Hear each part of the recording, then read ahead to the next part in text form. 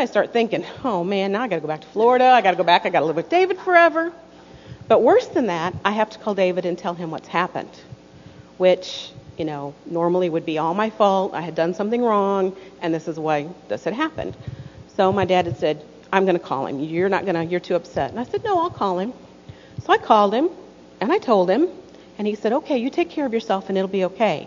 And I remember hanging up thinking, who was that I was talking to? This was not the person that I knew.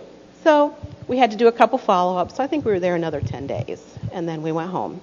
Well, in between this time is when David had stopped at First Assembly, and God had changed him. So we got home, and I had a total new husband. I had a daughter that was perfectly fine, never had another seizure. She's 18 today. She's never had another seizure, and I'm confident she's never going to have another one. That was just to put me back where I needed to be. From the past 16 years, David he was always a Christian, always went to church, but now he's a man of God.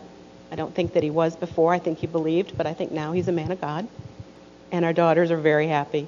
So I've told you all this to tell you that no matter what you think is going to happen, or no matter how bad you think it is, or what path you think you're going, God can always change it for you. Amen, amen. And by the way, I knew none of that. I knew none of that. How long have I known you two? 16 years. Telling you. Come on up, David. Let's see what else I'm going to hear tonight. I'm laughing so hard my side's already hurting. He honestly doesn't know that stuff. I mean, I remember for a good year and a half, he tried to get a testimony out of us about what God was doing, about what was going on, and he couldn't, because the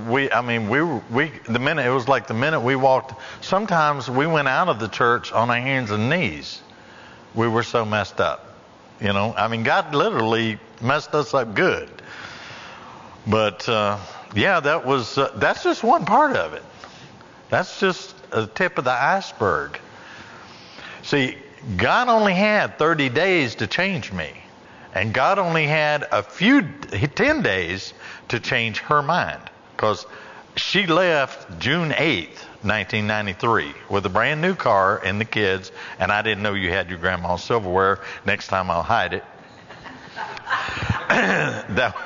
That way I know you'll stick around and keep your promise.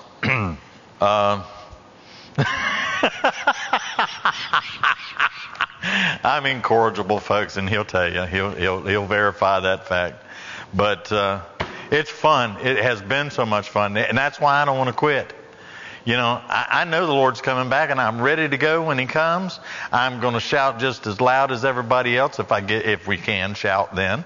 I'm gonna fly for sure one time, and I know that, but I'll be in good hands. I won't have to worry about the plane falling 30,000 feet. That's an inside joke. I don't fly. And it's not because of the airplanes, it's because of that distance between the ground. I've calculated how many minutes it takes and how much time you'd have to think about going splat. That really bothers me for some reason. I don't know why, but God did. She left June 8th, and she was due back July 8th.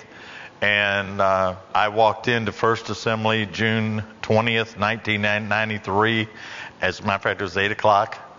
I'm sorry, it was 9 o'clock. It was 9 o'clock whenever I walked in. And God had 10 days to change me and to change her mind.